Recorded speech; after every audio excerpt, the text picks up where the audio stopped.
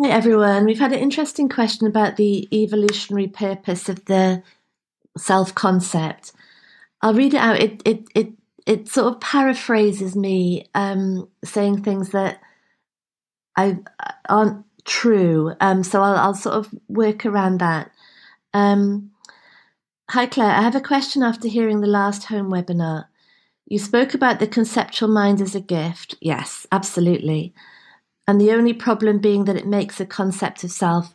Now this is me now explaining that's not a problem. The issue that the human species has is that the conceptual mind and the idea of self, it's the whole belief structure looks absolutely true, and then the mind fights or gets lost within that believed construct. But as I understand it at the moment, to build a concept of self is inevitable in the development phase, yes. There is a time where the child just realizes it's a separate entity somehow, and we call this I, yes. So if this is the problem, it's not. Why is it built into our evolutionary design? Or is it only in our culture where the I is so worshipped that this happens? And in a society where people would not give such an example, the I wouldn't develop. There's a philosopher, Jean Gebser, who has a model of the evolution of awareness.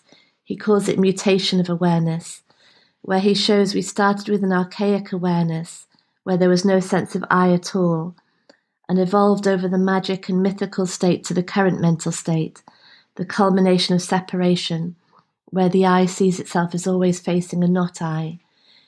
He also says that we will move to the integral awareness, where we will combine all the previous states and can access them simultaneously.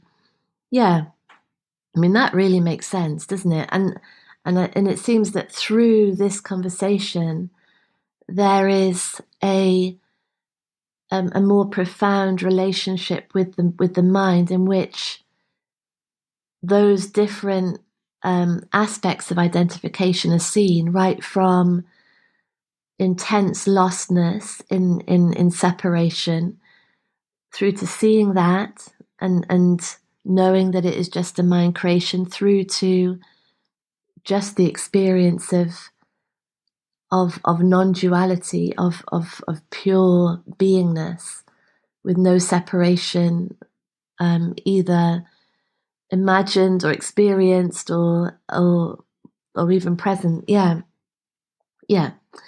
Um, It seems the evolution leads us to the formation of a separate I. If this concept of self is the problem, it's not. Why is it inevitable? It seems to me either the design is flawed and sets us up for suffering, and again, why would it be like that? Or I don't see something. I bet it's the last one. Can you shed a light on this topic, please? Yes, it's a really lovely email. And it's inquiring into what's the purpose of the concept of self. Well, the lightly held concept of self is fundamentally necessary, we could say, for the development of language, of all concepts, really, to be able to have a view of the future or the past, or concepts like work or money or the other, language, words, they emerge from the identification with a separate form making its way in the world and through time, through time and space, doesn't it? And so it's profoundly useful and has led to enormous technological, scientific, linguistic, artistic creations and strides of progress that wouldn't be possible without a mind that was capable of separating out different aspects of form. So that isn't a problem. The only issue that we have as a human species is that these concepts become fixed as beliefs and therefore fixed as an apparent reality. And at the same time, they seem unacceptable. And so the mind is fighting its own concepts. And that's what creates the suffering. And that's what creates an exit from reality, in which the mind is lost trying to solve problems that have no real tangibility, no apparent realness. We're just lost in a never-ending struggle.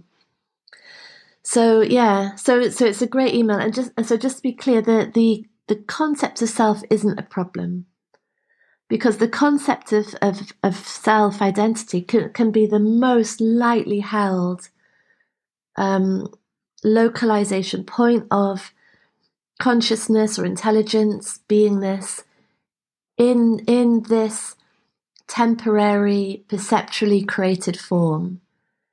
Now that seems to me to be the definition of enlightenment, really, in which there is the recognition of the association within this form, the regularity of it, the frequency of it, the semi-permanence of it, and yet it's it's lightly held in that all the things that would stick to that association when the mind is believed, when the mind is